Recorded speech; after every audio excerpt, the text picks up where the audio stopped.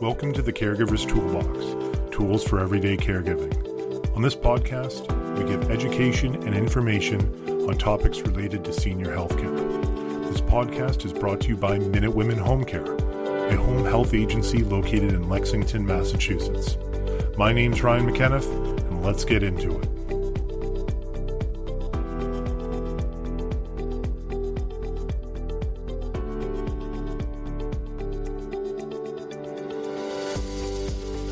Hello, everybody, and welcome to another episode of the Caregiver's Toolbox, Tools for Everyday Caregiving, where we provide you education and information relating to senior care topics. And today we're going to continue on our subject of managing expectations, and today we're going to be discussing about high-hour cases. Now, last week we spoke about low-hour cases and some of the challenges to having a case where it's 20, 25 hours or under. And to summarize that, the issues are you have caregiver changing, you're going to have to be flexible, maybe the days or the exact times that you're looking for are not going to match up with what the agency can do, and it just can be difficult to maintain the same caregivers in the home for a long period of time.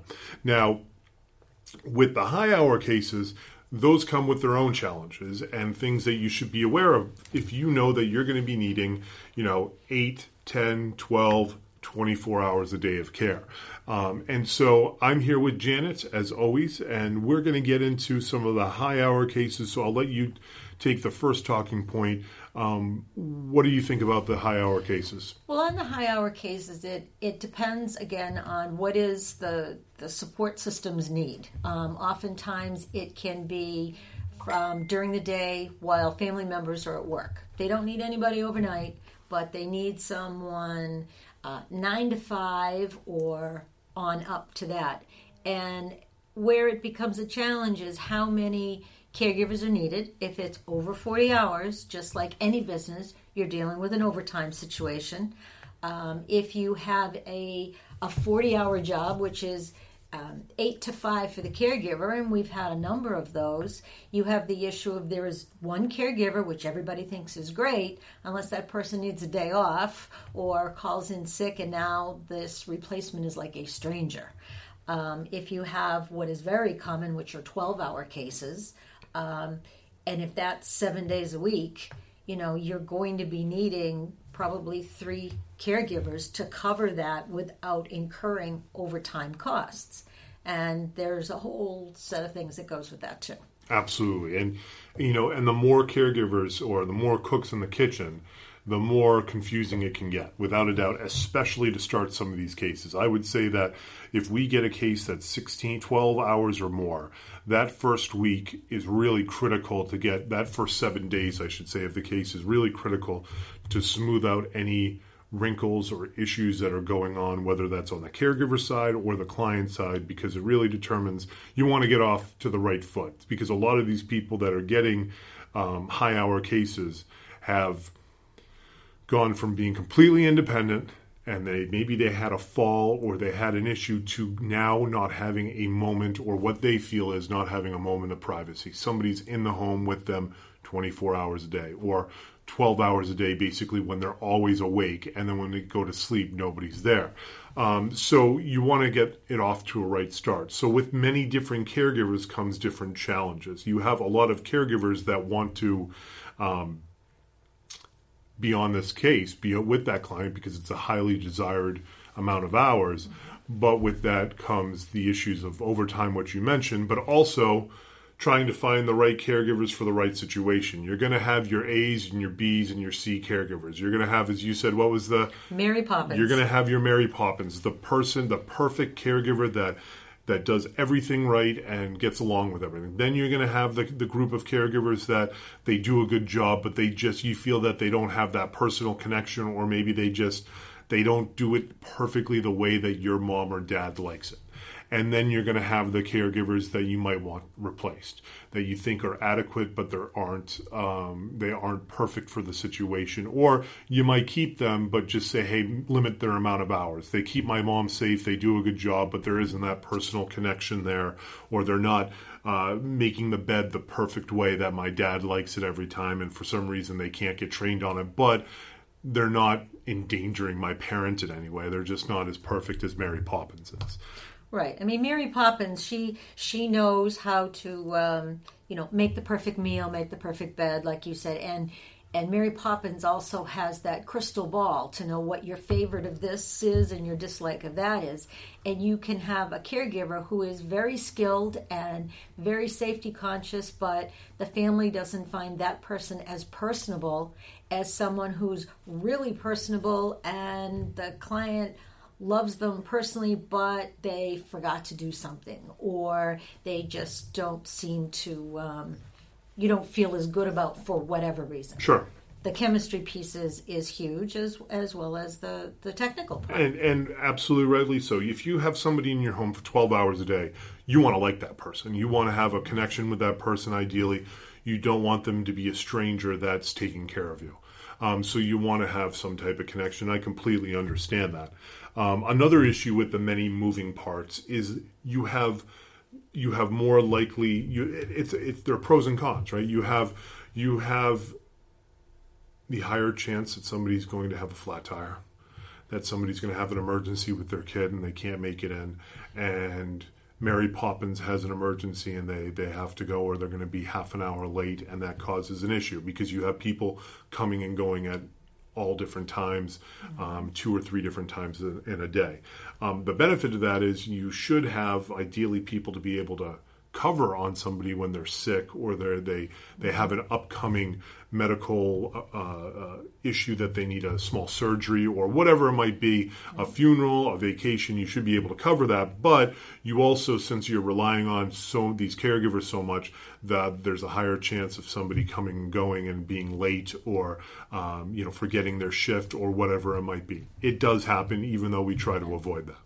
Yeah, I think when we have multiple people on a case, if we get the good chemistry cases, which we do the majority of the time, we want one of the people that may have one of the other days be the fill-in, so that you're not bringing in someone that has not been on the case. And yet that will happen. There are emergencies. Snowstorms are classic situations where, you have to safety first and the care of the client, and maybe it's not someone they're familiar with, so they're not going to cut the crust off the peanut butter and jelly sandwich. But at the end of the day, it won't be the end of the world. Yes. And so that's the kind of the difficulties with some of the high hours. And we talked about it a little bit, but with the overtime as well. I mean, that becomes an issue too, because if somebody needs to leave and, we need to fill that case or those hours, do you want somebody brand new or do you want somebody with overtime? And then there's additional charges with that. I mean, it's just that time and a half ends up, being very costly. I mean, for us, it's close to $40 an hour versus our regular costs of $27 an hour. So that limits it, because we get the calls like, we love this Mary Poppins, we want her as much as possible, and then they forget about that overtime issue, but that becomes a problem as well. I guess the perfect case is a 40-hour case where you have the Mary Poppins, you love her so much, she lives 5 minutes away, and you don't have to. If the car gets a flat, and she only needs 40 hours a week, but those cases are few and far between, unfortunately. Yeah, and I think, too, to keep in mind, when you do bring in someone that is a fill-in or not accustomed to a case, and as we had talked in previous podcasts about short hours, we have to remember that little piece of just knowing where things are. And, when you get a group that work as a team and everybody knows where the extra towels are and whatever, that goes back to expectations too. We have to make sure that we show them where things are. I don't know where you keep the dustpan and mop in your house, and you probably don't know where I keep mine. So, or whether to cut the crust off the sandwich is a popular one. Absolutely. Well, this kind of gives you an idea of what the challenges are with a high-hour case, because you just can have a lot of moving parts going on, and it's a lot of different shifts to fill, and it's trying to get a whole team of, if you have a 24-hour case, that's 12-hour shifts. You're talking, you might have, on the low end, you have 8 caregivers in your home, different caregivers in your home.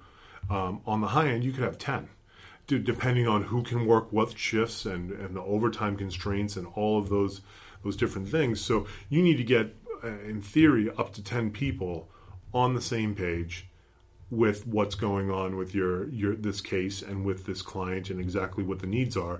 And it takes a lot of work, not only on the home health agency, on us, but it also, there is training on the client side as well, because we make a care plan. We expressly put in that care plan what needs to be done for Jane Doe every single day.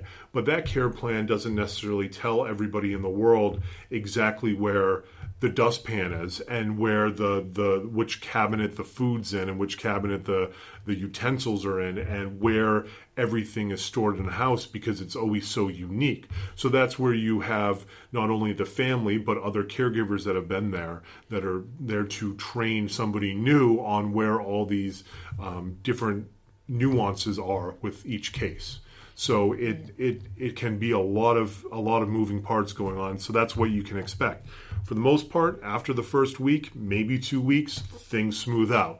And then all of a sudden you have the caregivers in there you like. Everybody knows where everything is and where it needs to be. And they're working as a team. And then they're working as a team. But it does take a good week to iron out, and maybe sometimes 14 days to iron out all those wrinkles and then get everything running smoothly. Right, and many times if someone's coming home from the hospital or coming home from rehab, the classic scenario is they get the call that they're coming home that Friday, and you're pulling everything together, and you're trying to figure out which end is up just in your whole world and the transportation of getting the person home or whatever, and you're throwing this on top. So it takes some patience, and it takes a little, you got to feel that you can put some faith in to whoever is coordinating the care. Absolutely. It can be a chaotic situation as well, where somebody didn't, like you said, somebody didn't think they were going home, and then 3 o'clock on a Friday, hey, you're going to be home in 3 hours. Figure it out. And then we're getting the call at 6 o'clock at night saying, I need somebody now. So it takes some while. So that gives you kind of the insight on what happens on our end in managing that expectation on the client's end of what's going to happen if you're looking at a high-hour case. So thank you very much for listening. We'll have something out next week on live-ins. And in the meantime, you can listen to some of our other podcasts. We appreciate you listening to us. Our podcasts come out on a weekly basis, and you will hear from us soon. Have a great day.